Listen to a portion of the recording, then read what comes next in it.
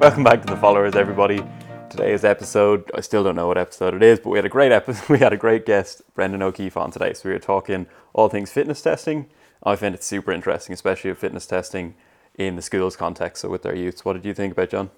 Yeah, I really like just the way you said, because there tends to be a bit of controversy around fitness testing in schools, but it's not why are we fitness testing, how are we, because the context around it is what tends to make the big difference around enjoyment, learning, meaning from what the results actually give you, as opposed to saying, no, fitness testing is bad or fitness testing is good. It's a bit deeper than that.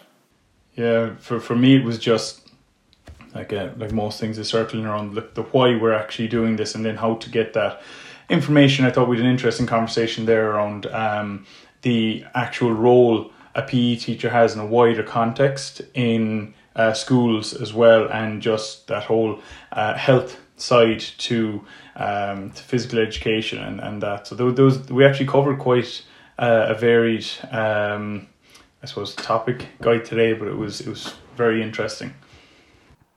Yeah, and I think it's, again, we kind of focused on the big split within the amount of people you get in school. So again, if you have an elite athlete in your class, odds are if they're playing intercounty football, they're getting fitness tested at that. So they're not really the people you're worried about collecting data for. It's everybody else and kind of what you can do with that data to help them. It's kind of the real course that we went down.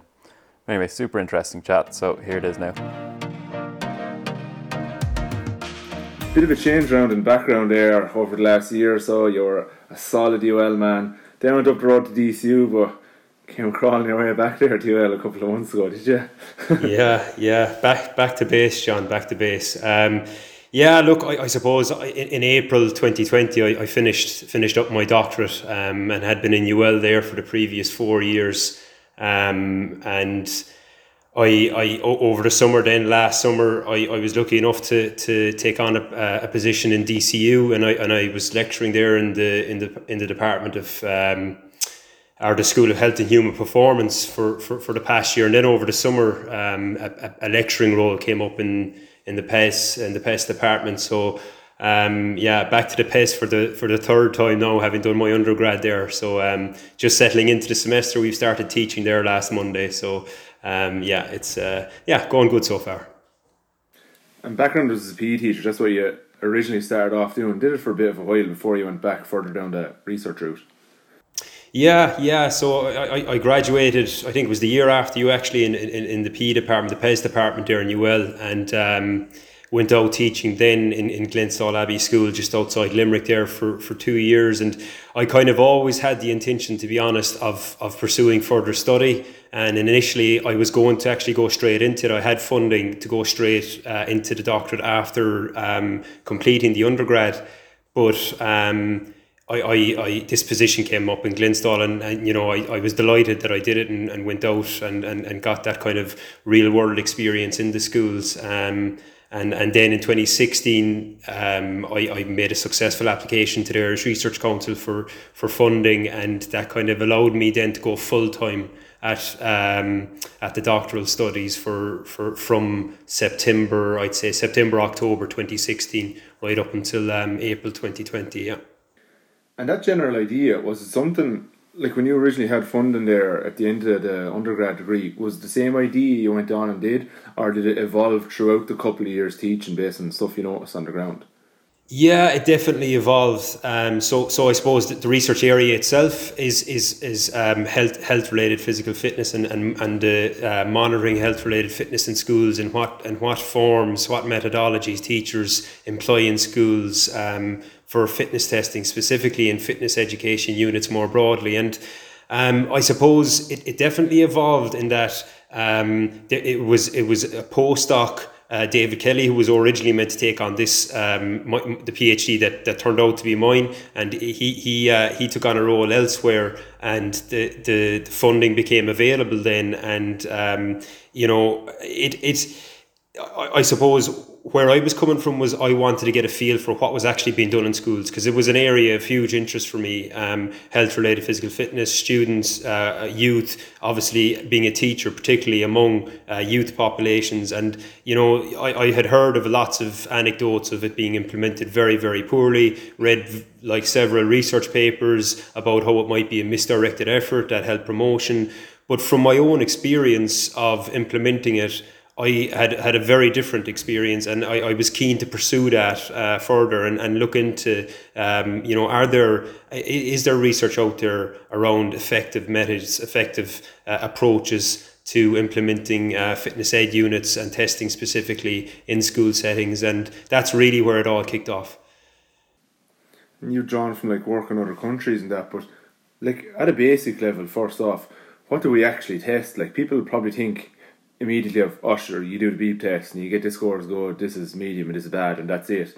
But there are far more components to just what the beep test measures. Do you want to maybe touch on a few of those? You know, you said you focus largely on health related fitness, but you know, there are other components that fit into other categories as well. Yeah, absolutely. So I suppose, like in the first place, it might help to just give a broad definition of what we're talking about. So physical fitness can be defined very simply as the ability to perform everyday tasks or exercise without undue fatigue. And when we're talking about physical fitness, it can be divided into two primary categories, and they are health-related physical fitness and performance-related fitness. And when we're talking about health-related fitness, those are the components that we know have a very direct relationship with future health, a proven relationship with current or future health status. And performance-related fitness, then, they are the components that are necessary for optimum sports performance. So in terms of health-related fitness, we're looking at, it's debatable, but usually I would categorise as four broad components. They include cardiorespiratory endurance,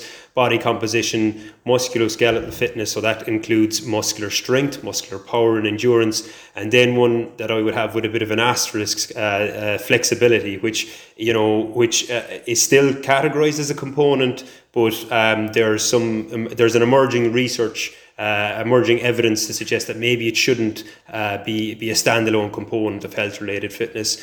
Then in terms of performance-related fitness, you're looking at agility, balance, coordination, power, reaction time, speed. Again, it's not an exact science in terms of what's a specific component of performance-related fitness. It's much more broad, but they'd be your broad pillars of both health and performance-related fitness. Even though it's like when we teach this in 5th and 6th year, like you'd notice that the health-related components of fitness, they're important for your health, but most of them translate across to performance as well, whereas some of the performance ones don't really translate across. Like if you have poor levels of agility, now what is agility is a whole other thing we can go into here now, but if you have poor levels of agility, probably not really impacting on your health. But if you have poor levels of strength or cardiorespiratory endurance, definitely going to impact your health. But also the majority of sports you're going to play, unless perhaps darts, is it a sport or not, possibly not going to, it's like going to have an impact on that then as well. No, 100%. Yeah, that's it. And just to build on that, then, like, kind of, for me, that comes back to the point I was making in terms of flexibility. Yes, having a good, we'll say, whatever agility test that you're using, having a good score on that probably would likely transfer to positive health outcomes.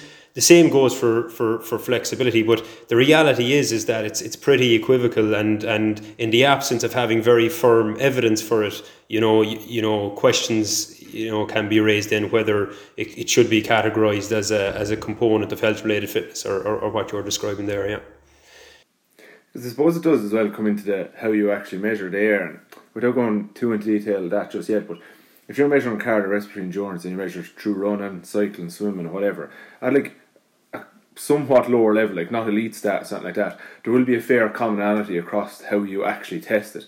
Whereas flexibility is so different based on whether it's around the hip, around the shoulder, through the trunk, whatever like that, and then how that can possibly relate to health is just so different across those. Like, yeah, like it's a quote from the IOM, the Institute of Medicine in the US, but it states that like the specificity of flexibility to the joint precludes or basically it results in that it's very hard to form direct relationships or to measure direct relationships with health outcomes then, because you might have exceptionally flexible hamstrings, but that's not to say that your upper body or shoulder region is exceptionally flexible. So I think that's really where the some of the issue lies. Yeah.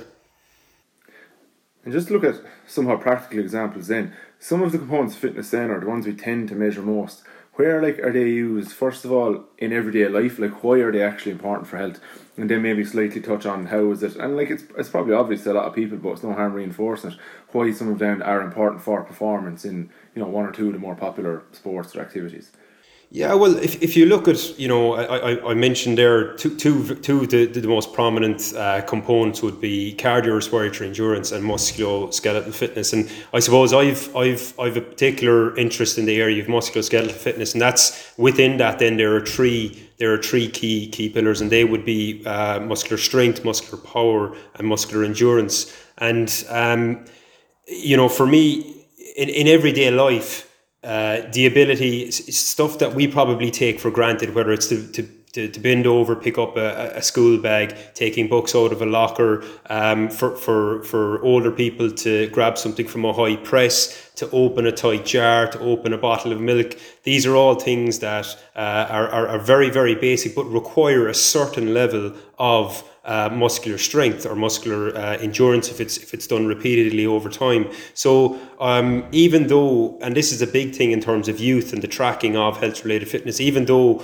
we might not see it it immediately in terms of its importance among youth populations, we know that these measures track very, very well over time, and there's also been a huge amount of longitudinal data now emerging in the past 10 years, basically showing that the health-related fitness components that I've mentioned, cardiorespiratory endurance, musculoskeletal fitness and body composition, they are very, very powerful predictors of future health. So from a health perspective, we know that the basics of your components of health-related fitness are really, really important in terms of being able to carry out daily tasks, simple things later in life, and obviously that has a positive impact in terms of your quality of life.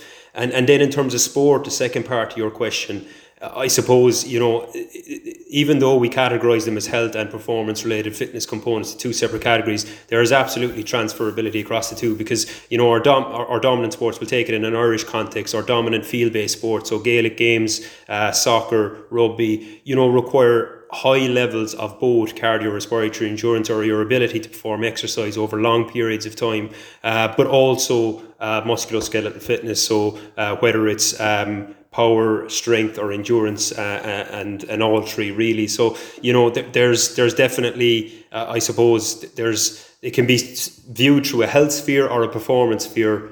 Both are relevant. Yeah. And just looking at why do we actually conduct these tests in schools? Like and your work was largely done in secondary schools, but you know there are some of the kind of common tests done in primary schools around reading age and your kind of maths ages, the Sigma T and micro something else, I'm not quite sure the names. Just look at where reading ages are and what numeracy ability and all like is that why we should look to fitness tests in schools to see where we are across the board? Is it more on an individual level to just inform the students themselves where they're at? Is it somewhere in between, or are both important? Yeah, like I would make, and this is something I'd be really strong on, I'd make a very firm distinction between testing for the purpose of gathering data and testing for the purpose of learning. So, you know, for me, first and foremost, the reason that you'd incorporate as a PE teacher, or even if you're, you know, as a primary school teacher, if you're interested in doing it, you know, the purpose really should be a learning focus. You know, the objective here is that the test forms part of a broader fitness education unit, and it's not just implemented on a once-off basis. Students arrive in, will do the bleep test. No, it really needs to form part of a much broader fitness aid unit, or whatever it is that you're doing, and that it's integrated as part of that, and students have the opportunity to familiarize themselves with what exactly that they're doing and why they're doing it. If the purpose, and it is a very important purpose as well, is for gathering data and to look at secular trends and to look at, okay, how are we actually doing as a nation? Is it are our fitness levels in general declining? Are they increasing? Well, then that for me would be separate from the physical education context, and that is also really, really important. We do it very poorly in Ireland, but to be fair, things like the CESPA study have made, there's made efforts recently to include more measures of health-related fitness, not just survey-based measures, because we know, as I've mentioned already, that that these components are among the most powerful predictors of future health later in life. So there's no reason that health surveys, specifically for the purpose of gathering data, shouldn't include basic measures like hand grip strength, standing broad jump, and so on. Yeah. It's also an opportunity to look at, maybe sometimes what cross-sectionally they can link up with. That, like, if someone has high levels of fitness, is it associated with something else that we maybe would not otherwise have noticed?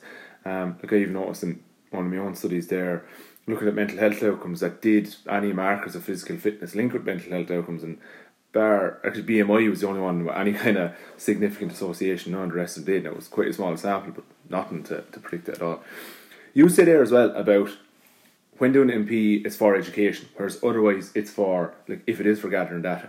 Should that perhaps be kept completely separate to PE, or linked in but with much less of an emphasis on it from the school itself, and have it near like someone external coming in to gather that, if it is for the purpose of gathering data?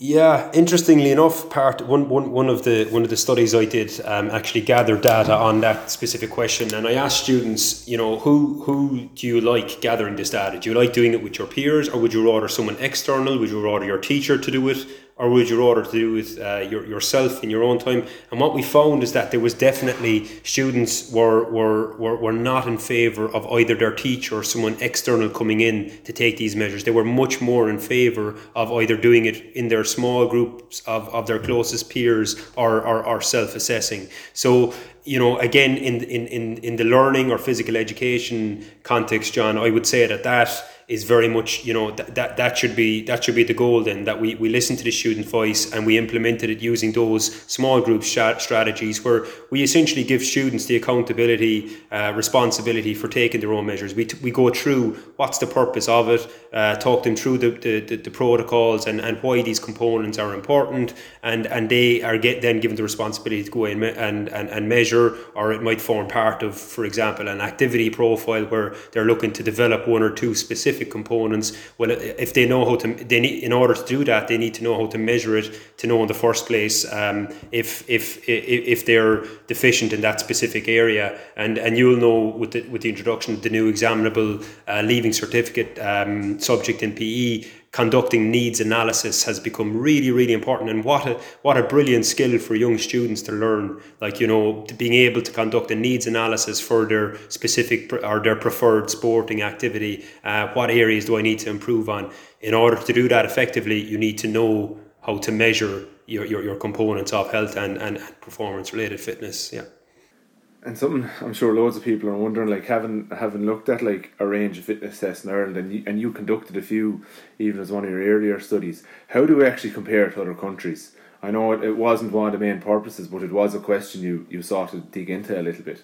Yeah, it was, and originally it wasn't a main objective of my thesis, but we just had basically part of my one component of my doctoral thesis was to a randomised sample of 20 schools, so a randomised stratified sample of 20 schools in the mid and southwest region of Ireland, and it involved over 1,200 students. So we had a really big data set there. Now we focused on first years, but I wanted to kind of see, okay, how did we compare with and for that study that you're mentioning, we compared to European norms. So I want to see how do we fare against European normative data. And interestingly enough, we actually compared quite favourably across the CRE components, so the cardiorespiratory endurance, body composition components. No major difference, or in fact Irish children actually performed a bit better. The area that really stood out and threw up a lot of significant results was the disparity in muscular strength, and specifically measured through hand grip strength and the standing broad jump. So European adolescents had much higher musculoskeletal fitness in comparison to the Irish students, and they were age matched as well, roughly 12 to 14 year olds. So that was one finding of particular interest. Yeah. How did it compare, kind of going across from not necessarily on the results of the fitness testing, but maybe the frequency or how often they were carried out? Like, are they much more embedded into the curriculum in Europe, or was that something you explored? It's kind of not something I explore, Shane, but something I'd be familiar with just from, going to conferences and things. It's very much an east-west divide in Europe. The Eastern European countries, there are some countries that have mandated fitness testing. It runs 2 or 3 times per year. They have huge, massive data sets that it's almost just part of the curriculum and taken for granted. So countries like Slovenia have the SlowFit test battery, Hungary NetFit test battery, and they just, it's just part of their, it's part of their, almost part of their culture, really. So they would have it on a very regular basis, whereas the more Western countries, we look at the UK, France, Spain, it's more an ad hoc basis, and it's very much, it's not centralized. A lot of those ones that I mentioned earlier will be operated on a central level by the government and done through schools then, whereas it's more ad hoc in the likes of the UK, France, Spain, where it's the individual teacher themselves, up to themselves how they implement it. So yeah, that's kind of how it breaks down. Yeah. The differences that were noted there in muscular strength from Irish children or adolescents compared to other countries, any idea why that might be the case? Is it possibly due to the extra testing, or do you have anything like you could suggest? It might be because of this. Yeah, it's something we did explore in the discussion of that paper, and for me, probably the most what would you say? Like, one of the most obvious reasons would be that, the dominant sports in an Irish if we take standing broad jump, for example, the dominant sports in Spain and France are often the likes of your basketball, volleyball, sports that require high power output, whether it be vertical jump or broad jump, moving across the surface. Whereas in Ireland, at a younger level, or field sports like Gaelic games are very much cardiorespiratory endurance. It's more movement based over much larger spaces. So that would be one possible theory. I haven't data to back that up, but just based on we know what the popular sports are in Ireland in comparison to the most popular in Europe, that might be one potential reason for the disparity, specifically in terms of musculoskeletal fitness. Yeah, no, that's interesting as well, because I'm even thinking, like, when we had Stephen Bean on before, and we note like some of the lower levels of fundamental movement skill ability, and with like jumping and landing and stuff like that, because they're quite poor at that. Is it partly the actual skill of jumping is an impact, and then because through jumping and landing you develop like muscular strength through those, because they don't put as much of an emphasis on those at a younger age? Is that potentially why as well? But no, it's an interesting one. And to take it back to the physical education area, when testing and when gathering information as a class for the individuals in the group, how does that then inform potentially the teachers, but most importantly the students themselves? Like, you've done a test, what does that actually mean, or what do we do with this information now that we've seen it? Yeah, like by asking the question, you're really much touching upon what we need to be doing in that, the test isn't conducted in isolation, that it needs to form part of something bigger. And I remember one of your earlier episodes, you did a quick episode, I think it was around the 20s, around fitness testing, and someone mentioned, one of the three of you mentioned about you mentioned about turning up to training, and we're doing a shuttle run, or we're running around the pitch for 4 laps, and it really didn't form any purpose in terms of the broader program for whatever you were working towards. It's the exact same principle in a school context. It needs to form, it shouldn't be done in isolation. It needs to form part of a broader, as I mentioned earlier, fitness education unit. So what would I do? Well, in the first place, I would make sure that if a student is coming in to do something like a standing broad jump test, or a hand grip string test, or whatever the test might be, a plank hold, they should have prior experience in trying to do that test. So what I did for my doctoral study was I did it over a 3-week period. The first week was no data was gathered, and it was an opportunity for students just to try out the tests. So they did it in the exact same format as they would be doing it the following week, but this time no data was recorded. So they just got familiar with the protocol of how to perform the tests. And we know, particularly with younger people, and I'm sure as the three of you will have seen in working with athletic populations, there's a huge practice effect. So if I was to, get three people who've never done a standing broad jump before and get them to perform it 3 times without giving any cues, feedback, or any information how they could improve their performance, the likelihood is that they wouldn't be their 3 best efforts. Whereas if I was to bring them in, I'd be pretty confident that I could get them to jump, 10, 20 centimetres further than they had done the previous 3 times. So that idea of giving students the opportunity to familiarise themselves with how to perform the tests, that would be one, initial step. Secondly, then I really like how some teachers are implementing them or integrating them as part of, a fitness activity profile, where the purpose isn't for fitness testing's sake. It's actually to inform whatever it is in your profile that you want to work towards. So, it might be that a particular student is involved in basketball and they feel that they could improve their vertical jump. Well, they compare their results to normative scores or criterion reference scores for their age group, and they see that they're slightly below what would be considered maybe, in the higher percentile. So therefore, based on that, they develop a program to go and work on that then. So I think it's really about it forming just one part of a jigsaw as opposed to, it being the entire thing, Because you've provided some of those norms, or you've analysed them and stuff. Like I got ones off you. I just haven't stuck up on posters in school. I just colour coded them. Was it green, yellow, and red? I suppose subliminally squeeze in some Carlow colours, no extra school. But it's almost like your traffic light system that when we do some testing and they're planning their next 6 weeks before we do a block of retest and all like that, they can go out and check themselves off then based on where they rank in terms of the overall population in their age and stuff. That's really useful. It's not just a number you get, it gives it a little bit more meaning to it and kind of highlights, well, I probably do have room for improvement here, and just highlights the importance of maybe why cardiorespiratory endurance or whatever it is somewhat important for health.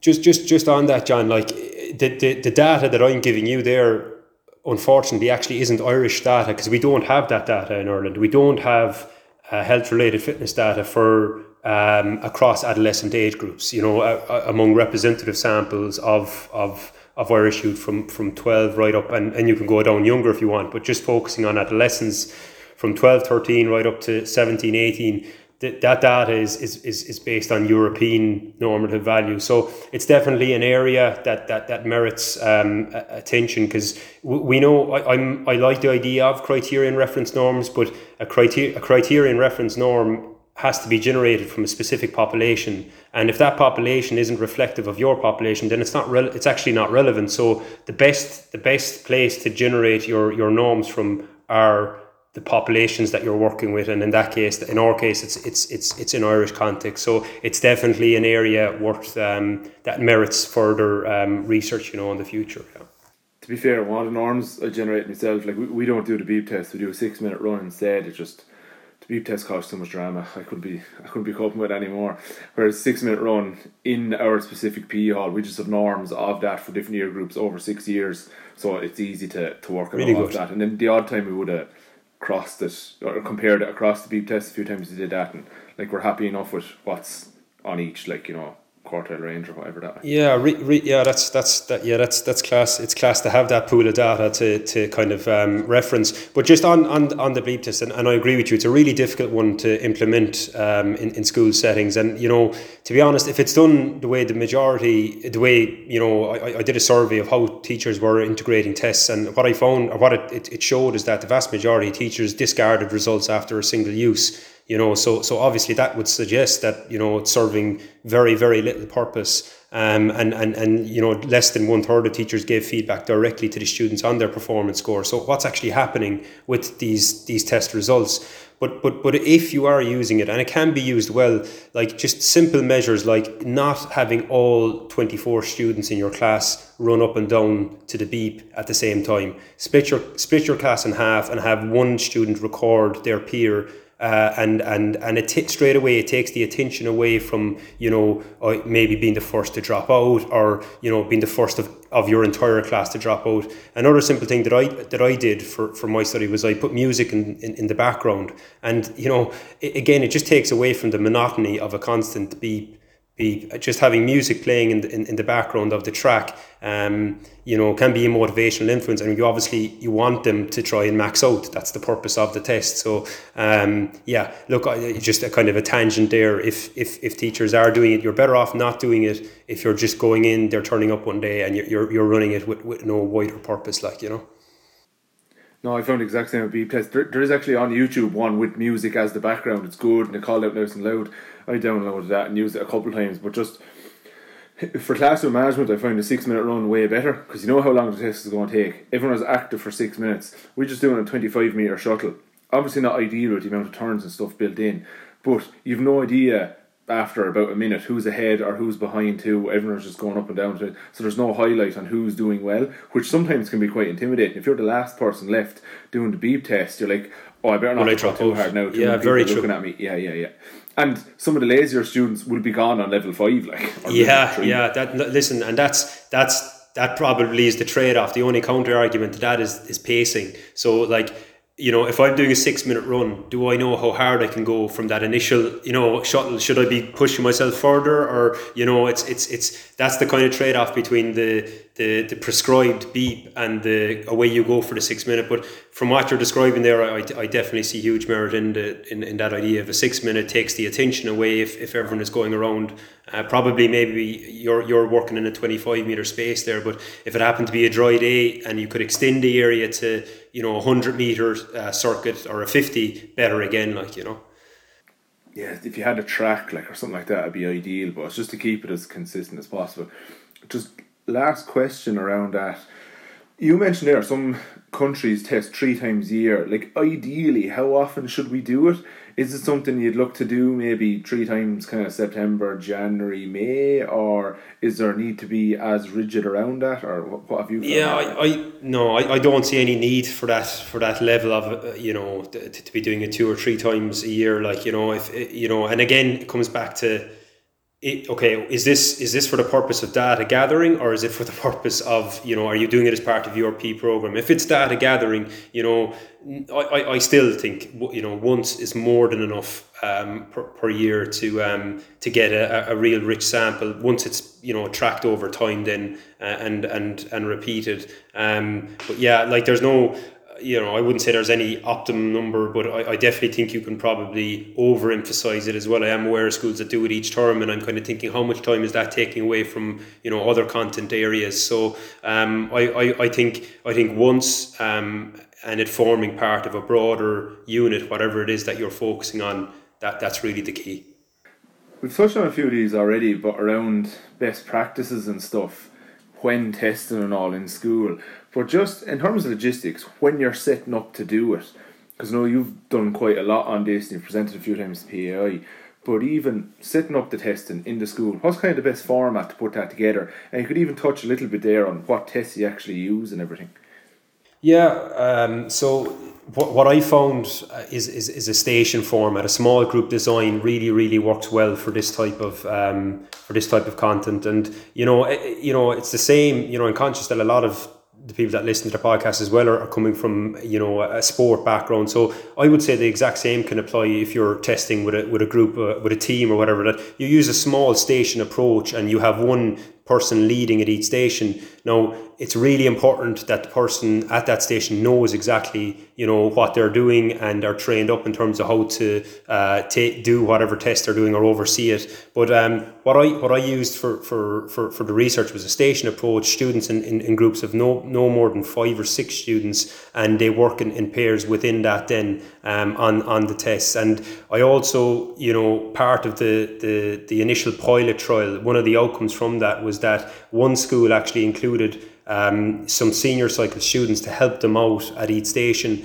and I just thought that was an excellent idea, and I used that then for the expansion phase with 20 schools, where when I used to visit the school, I used to train up not just the PE teacher or the PE departments in the school, but also 5 or 6 senior cycle students who would then help out in terms of, okay, this is how you do the hand grip strength, the the plank hold. We did a 4x10 meter shuttle run, which, you know, a lot of the tests, John, that we used were from the Alpha test battery, which is, you know, has really strong data backing it up in terms of the validity and reliability of the measures used. So they were, just to list them out, they were the 4x10 meter shuttle run. They were the plank hold, repeated push-up test, standing broad jump test, hand grip strength, and then for body composition, even though it isn't a direct measure, but what's appropriate within schools, they use the BMI, so measure a measure of your height for your weight. But I wouldn't even be bothered with, in most schools, I wouldn't be bothered with the body composition measure. You might introduce it.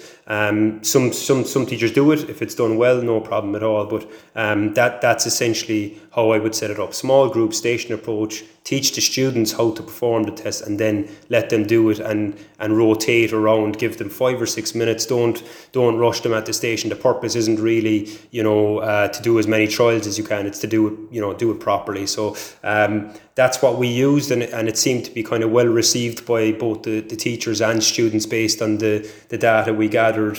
That's how it went. Yeah. The weight of students can be an area to be cautious around. We allow them to do it themselves, but it's entirely their own choice. I just pull out all the gymnastics mats, so have them stacked really high, leave the weighing scales around the far side. So if you want to go and weigh yourself, you can weigh yourself, record it, and you fold over your sheet so no one else ever has to see it. If you want to show it to anyone else, you can show it to anyone else, but it's something I'm really, really conscious of. You're not asking anyone else, you're not looking at anyone else doing it, so it's there for you as an option, but definitely don't force it on anyone. Yeah, really good suggestion. And obviously with body image related concerns and that, like there again, there's a trade off, and probably the cons outweigh the pros in that particular instance. So it's again, there are some schools that I've no doubt are can do it as you're describing there in a very kind of suitable manner. But it's definitely something to be mindful of if you are using it. And when we gather results, or we've gone through tests and everything, what's the best way then to report that to students? Are you looking to report that to parents? What have you found works well there? Yeah, again, in terms of the students, the students should be the ones gathering the data themselves to use towards a broader project, whatever that might be. A physical activity profile or a needs analysis for improvement in a specific sport. That's very much up to the teacher to frame it within a broader purpose of a fitness education unit or whatever it is that you're focusing on. In terms of it then going back to the parents, I actually did do that while I was teaching in Glenstal, and I found what was happening at parent teacher meetings. It was almost the first question they were asking me then: how did Johnny get on this year? You mentioned last year or whatever. So it's it depends on the context. It's up to the teacher. It's not something that I'd obsess over. It's not something that I'd be sending home every time. It's something again that can just form part of maybe your feedback to how a student is getting on in the PE setting or class. Yeah. You've done a bit of qualitative work, just asking students. You mentioned a little bit on there now how they feel about it, how it makes them more comfortable and everything. But if you're trying to create a positive atmosphere around fitness tests in school, so it's not fitness tests today, I'm dreading this, or just trying to create something that they don't see negative. May not be necessarily something they really, really look forward to, but definitely something they don't dread. What are some things we can do there to make it as positive as possible, or to try and keep students as engaged as possible? Yeah, it probably sounds like I keep repeating myself here, but it really comes back to that. It forms part of, it's not just implemented off the cuff in isolation that the students turn up to the class. It's a good idea that it would form part of a unit of learning as opposed to a standalone class, and that students are prepared for it. And I think again, that small group learner-centered approach, as opposed to let's all line up here one by one and do a standing broad jump. Divide your class into small groups and allow them to work through each station and each measurement focus themselves, and that like that for me straight away, it takes away the attention away from all eyes on one person. You know, it allows them to do it in their own time. It builds that sense of autonomy, which we know is really, really important in terms of what defines a successful lesson. That students, what I call the 3 A's, that students are active, autonomous, and accountable for their learning. And that stationed approach can really facilitate that. Because even if you think of what are things that make a PE lesson enjoyable anyway? Being with your friends and listening to music are nearly always the two things that, I do questionnaires start every year, particularly the senior year groups, what do you want this year? And they're always the big two. Play music that we like, so my own playlists are obviously banned, and can we be with our friends? And once there's some element of that in there, whether it be fitness testing, whether it be badminton, whether it be whatever, they generally like PE more than if there are not options that are there. From questioning various schools and various teachers, speaking to people at conferences, and just even anecdotal evidence, what are some things we should certainly seek to avoid, or maybe some things you've seen done in the past, don't think that's a good idea, I try not to in future? Yeah, well, one that immediately jumps to mind is the posting of test result scores in the gym hall, and that's fine if you're working with an elite group, if you're working with an inter-county team or whatever, or a club, and you're posting the scores in the local gym for them to work towards. But in a school setting, that really isn't appropriate, and I have seen it being done. Now, one way to mitigate against that is that you might actually just post the top 3 scores, and it gives the students that are the higher level students, they need to be interested in performing well as well, so have something to work towards. So rather than listing 24 students and having Brendan number 24 performing the worst in every single test, and John at number 1, just list the top 3. Just list the top three tests. I know you're keeping fit these days, John. So I had you up there at number 1. But it's a simple measure. I have seen it being done in schools both ways. But I would definitely avoid any public display of results that really should be avoided. One other one that springs to mind as well is, I mentioned earlier about conducting tests all with the whole group at once, and I really don't think that that's appropriate. So whatever tests that you're implementing, if it can be done in smaller groups, and I know there are particular ones that that makes it difficult to not send all the students off at once and do it, but I think it takes attention away from the individual, the smaller the groups that you can use. So they'd be just two simple ones. Yeah. Another one I found that I definitely recommend avoiding is basing a grade off a performance in a test. If a student gets a result in a test and is able to make meaning of that through reflection, or make a future goal to try and improve on, that can be a really good way of basing some form of grade or whatever your reporting thing is. But straight up, Shane there gets, I think, based off your results when we were doing some of the tests in the Masters, right, 16.8 in the BEEP test.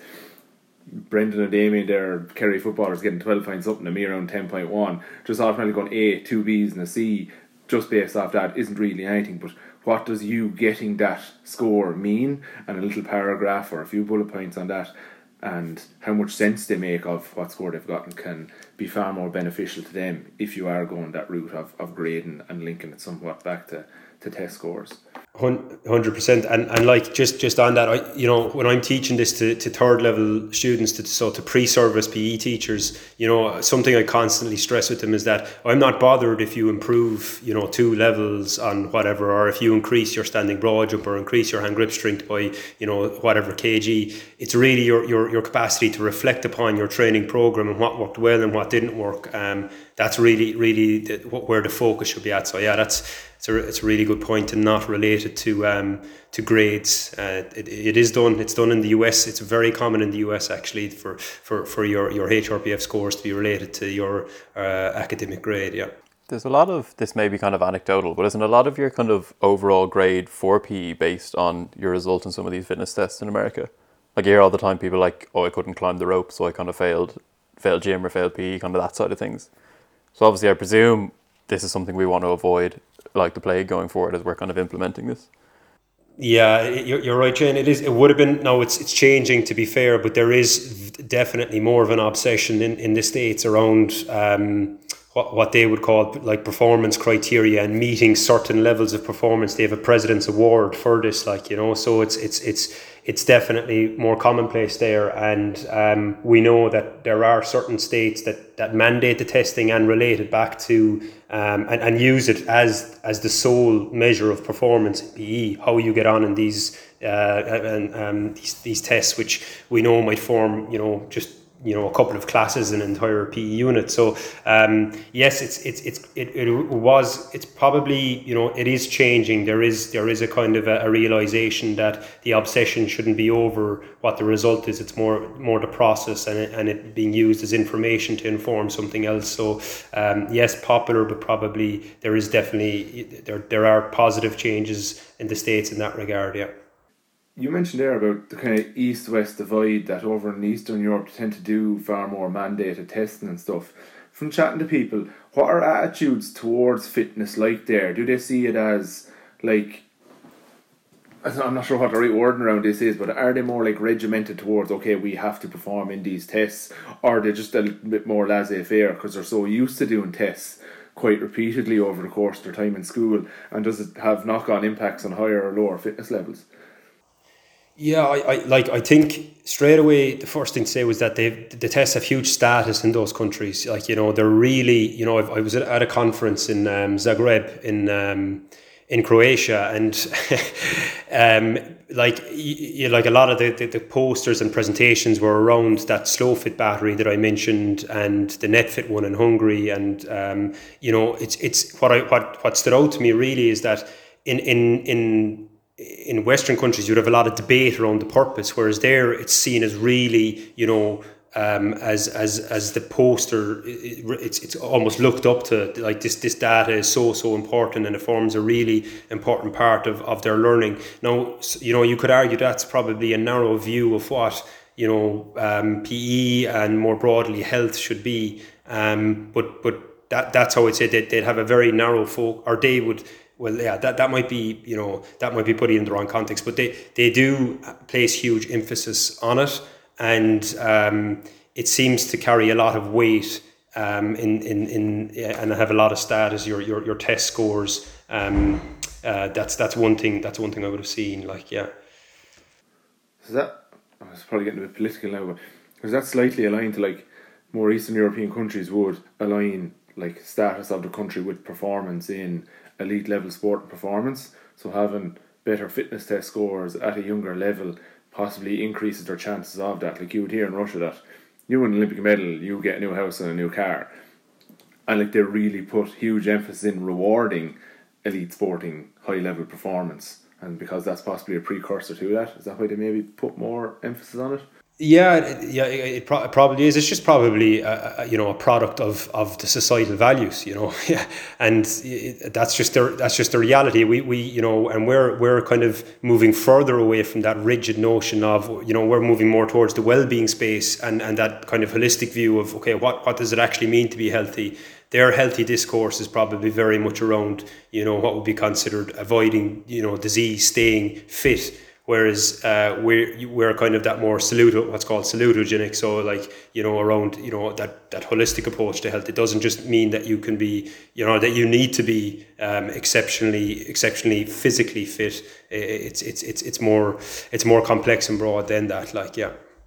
I suppose not maybe exactly your area, but I definitely like to get your insights into it a little bit, just kind of on that area. If you look at, say, obesity rates amongst teenagers in Ireland, and I suppose the jumps that they've been making over the last 25-30 years, when you look at PE as being, say, the class in school that, you know, it does provide that, you know, bit of access to activity first off, as well as exercise that maybe some students wouldn't have outside of school.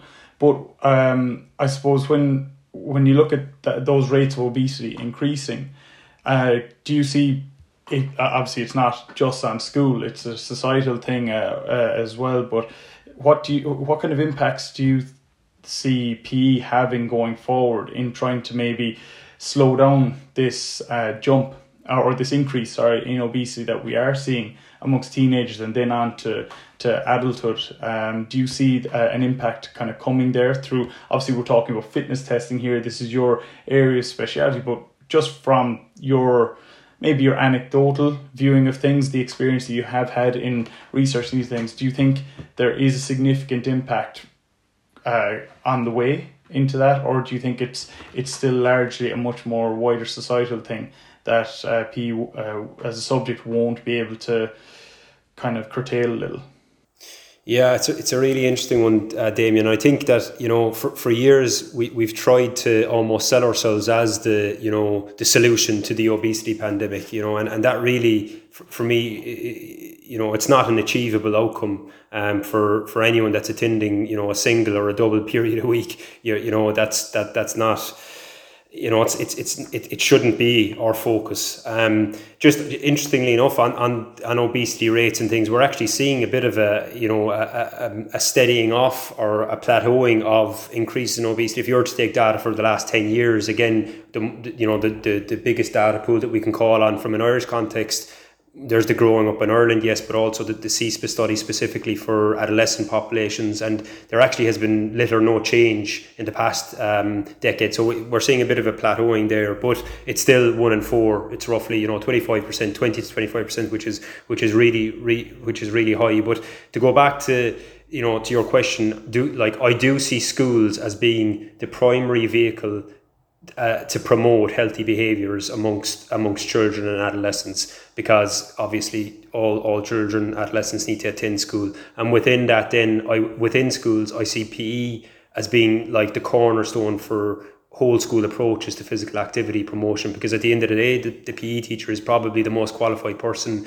in the school to give advice on, okay, how can we promote different initiatives to promote physical activity. And there's some really good stuff. There's things like the Active School Flag that's happening, where it's not just left to the PE teachers themselves for that 40 or 80 minute period a week to influence positive change in terms of physical activity behavior. It's a more whole school approach, and teachers from different subject disciplines taking on responsibility for doing different things. And this isn't just around sport and extracurricular activity. It can be like walks. It can be setting up a school gym and giving students access to the gym during break times. And to go back to to your question, no, I don't see it being as a silver bullet solution and I don't think we should use it as that, because that's not an achievable outcome. But yes, I do see schools in the first place as being the primary vehicle, and within that, the PE teacher and PE class being being the cornerstone then within the school setting to promote healthy lives. And I wouldn't see it. I wouldn't the goal shouldn't be, okay, let's reduce that. That may come, or that hopefully will come if we can instill behaviour change. We shouldn't obsess over the figure, the outcome, more the process. Yeah, no, that's brilliant, and it is great to see that kind of plateau, because it was getting quite worrying. But I do think that whole school approach kind of being led from a position of actual knowledge and a base in what's what the actual overall goal is, to obviously just increase that understanding of what physical activity is, I suppose, first and foremost. If I'm to think back to my own time in school, or any teenagers that I would know at the moment, that often when you do mention physical activity, it can be viewed as exercise, and it's kind of like, no, it's just overall physical activity and how to go about increasing that. But I think I think you've hit the nail on the head, that it's like a full school approach there, but that is being led, the cornerstone is being led by those in the know, the PE teachers with the background. That I think that is very important. And I suppose that's more for people listening here today, just that could be something to maybe start engaging in a little bit more, if it is something that maybe they feel is lacking a little bit. Just on the schools element as well, in a fairly heated debate with a reasonably high-ranking official in Croke Park about one day, just to me, John, PE in Ireland has failed the country. And I was like, I'm not going to say his name, but go on, expand on that there a bit now before I respond. I said, we've had PE in the country for however many years, and we're getting heavier and unfitter, not healthier. PE has failed. I'm like, massive sweeping statement, but just like, let's break it down to numbers. The recommendations for children and adolescents to get 1 hour every day, so that's 60 minutes, 365 days a year. Current recommendations for PE are what, an hour a week? So you're in school 33 weeks a year, which means if all your activity was based on going to PE, you get 9% of the amount you're supposed to get. So if you were like fully active for those 60 minutes every single week in PE, you're still not even getting 10% of what you're supposed to get. So to expect PE to cure all those problems, it's just not on at all. And even like, we probably need to change our view on, probably has been a bit recently, but like what a PE teacher's role is, not just in PE class but in the wider school. Like generally you look at the PE teacher as, oh, they do the sport, they look after sports teams. So say if you're looking after the sports teams, like I'll just take my own school for example, we largely end up catering to the elite, those who are already really active, often to the point of probably doing too much, and really good school for PE. They've won a few All-Irelands, they've won this, they've won that. And really, that's not reflective of PE at all. That's reflective of the top 4 or 5% of students in the school who excel at that. And that often means because you're expected to put so much time into making the elite even better, you completely, I won't say disregard, but end up taking your eyes off the bottom 10% who really, really need your help. But like, there's no real emphasis put on meeting their needs or anything like that as well. I'm not going to go too deep down this rabbit hole now, but I think there are bits to be mindful of as well. Like the sweeping statement of PE having failed the country, I think, like, you know, it's such a narrow view in terms of what the purpose of the subject is, and it goes back to what Damien was mentioning earlier, and what I spoke about of what's actually achievable, and you know, I think, you know, if you were to base it on that, you could make the same argument for any of the more traditional academic subjects that we've seen numeracy and literacy levels fall. So does that mean that maths and English are also failing the country? So I think, you know, that argument for me, you know, it's one I'd happily debate. You know, it's very narrow. But just one other one I wanted to pick up on was like that sport is distinct from PE in a school setting, but they're both really important pillars of what should form a whole school approach to physical activity promotion. And I think it's great that some schools like are really keen on sporting endeavours and achieving success in that regard. But, you know, PE is distinct from that, but also has a really important role, John, for you, as you mentioned, the students that maybe aren't part of those teams, and that idea of probably the students that you really need to target most, and creating activity opportunities for them. So it comes back to that idea of, you know, a system-wide approach, whole school approach, and multiple avenues for engagement in physical activity. Yeah, I think that's why the holistic view of health for PE is so important, because arguably when the obesity levels were going up and up, it wasn't that everyone was getting less fit, it was the split was getting bigger. So your elite athletes or your kind of better athletes were getting fitter, better, faster, stronger, and it's just the other group who maybe didn't find a sport would just drop off completely. So it got rid of that kind of average, for lack of a better word, person kind of in the middle, like the median, and that's where we arguably should have most people who want to live healthy who just aren't particularly sporting, if that makes sense.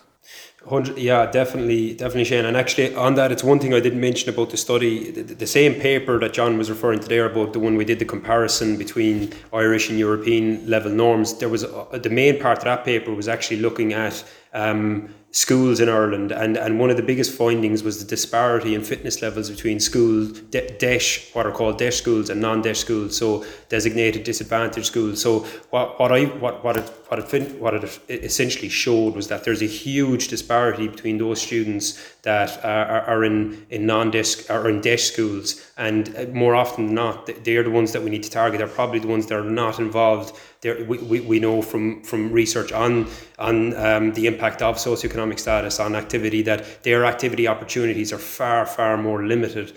So I think that's probably something we didn't touch upon earlier, but is important to point out in terms of where we need to target the most, and that gap is probably widening.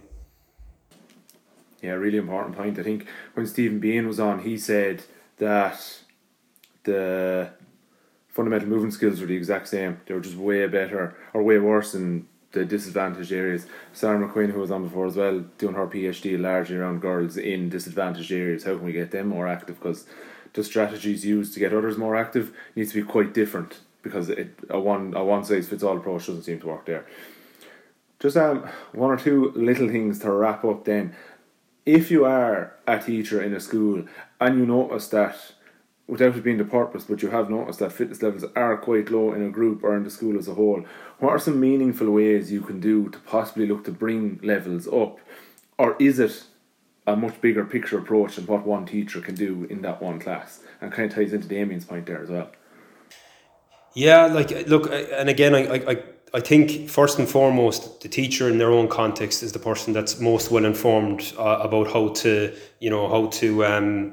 go about, we'll say, dealing with a situation that you described there. So the context of the school is really important, because what I might say mightn't be suitable for the all girls deaf school in the middle of Limerick City, we'll just say, in comparison to, a school, private fee paying school, in the suburbs that has access to every single facility that you could imagine. So I think, in the first place, the context is really, really key. But it goes back to creating opportunities to be active. So if we're looking at it from a school level, not just a PE level now, it really comes back to, okay, how can we create opportunities to be active in school? And there are certain periods in the day where students aren't in the class. That's before school, break time, and after school, where we can create opportunities to be active. And I know people like Mike Story there. He was based in Villiers School in Limerick, and it was one of the schools as part of my study. And I was travelling out to Villiers, and I arrived early one morning around 8:05. The sports hall was full of students doing a circuit. And Mike was telling me that these are the students that may not be involved in the rugby team or the hockey team. They're just coming in to be active. So it's that idea of the time that we have students in school. So whether it's before, during lunch breaks, and after, facilitating activity and on that. And one thing that we can probably look at too is around uniform, and it's kind of a bugbear of mine, but oftentimes the school uniform is actually restrictive in terms of how much physical activity can take place outside of maybe a PE context where students can change and be active. But we're seeing a lot of research now in Australia in particular to show that what students actually are allowed wear to school has a big influence in terms of how physically active they are during the school week. So if we allow students to wear active wear, if we can redesign our uniforms to make them more appropriate for moving, then what a very simple and basic measure to promote physical activity, so that students don't need to be worried about having to change at break time or before school, that that they can be active at any opportunity that presents itself to be active. And that particularly might be more effective for those students who aren't as invested in the sport, who aren't maybe the higher level achievers in a sporting context. And just lastly then, what are some, you've kind of touched on a bit as well, what are some future directions you'd like to see in terms of research on fitness testing in general, or just even fitness levels in schools or in adolescents in general, that you'd like to see, or that you're interested in maybe going a little bit further down that route yourself? Yeah, well, firstly, in terms of fitness testing specifically to the school context, I think we really need to start at this stage, or to stop at this stage, obsessing over, why is fitness testing being done? We need to start obsessing over how it's being done. So, it's very much around the how. And that goes really for any practice in a phys ed context, that we need to start thinking about how best to implement, as opposed to why are we doing it in the first place. Because we at this stage now have empirical evidence to support its use in a positive context in a PE setting. So, for me, we need to move beyond that debate and focus our energies more on, okay, how best can we implement it? And I know researchers like Laura Alfrey in Australia are doing a lot of work in this regard in terms of how best can we do it in a manner that promotes activity and students really, really enjoy. So, that's the media. I forget the second part of that question, John, that you asked. You were sorry there. Just around fitness levels in schools or adolescents in general, what's some kind of future directions we could look at there? Yeah, sorry, good man. So I think more broadly speaking, I think that it's a case of getting the data, and that's I'm not talking about from in a PE context here. I think we need to look at a national survey of adolescents in Ireland, of the health-related physical fitness levels of adolescents in Ireland, and this might form one arm of the future CISPA studies or a standalone research project in itself. But right now we just don't have that information, and I think that's an initial important step to allow us to know where we're at, essentially. So if we don't have the data, we're working off a blank map really without any direction. That's been excellent, so Brendan. If anyone wants to get in touch, or if now in your new role in UL, if someone is interested in doing some of this research or getting involved in some of it, where can they contact you or find out a little bit more? Yeah, so I mainly use. I'm not great in the social media side of things. Twitter would be the main one that I use. So you'll get me at Brendan O'Keefe on Twitter. But also, if you're interested in this area and you'd like to pursue further research, or find out more, or I can share any of the papers that we've done, just drop me an email, brendan.o'keefe@ul.ie, and I'll happily engage with you there. Yeah. No, that's excellent. Thanks a million, and we may get you back again at some stage in the future when stuff evolves a little bit more. Super stuff, lads. Thanks.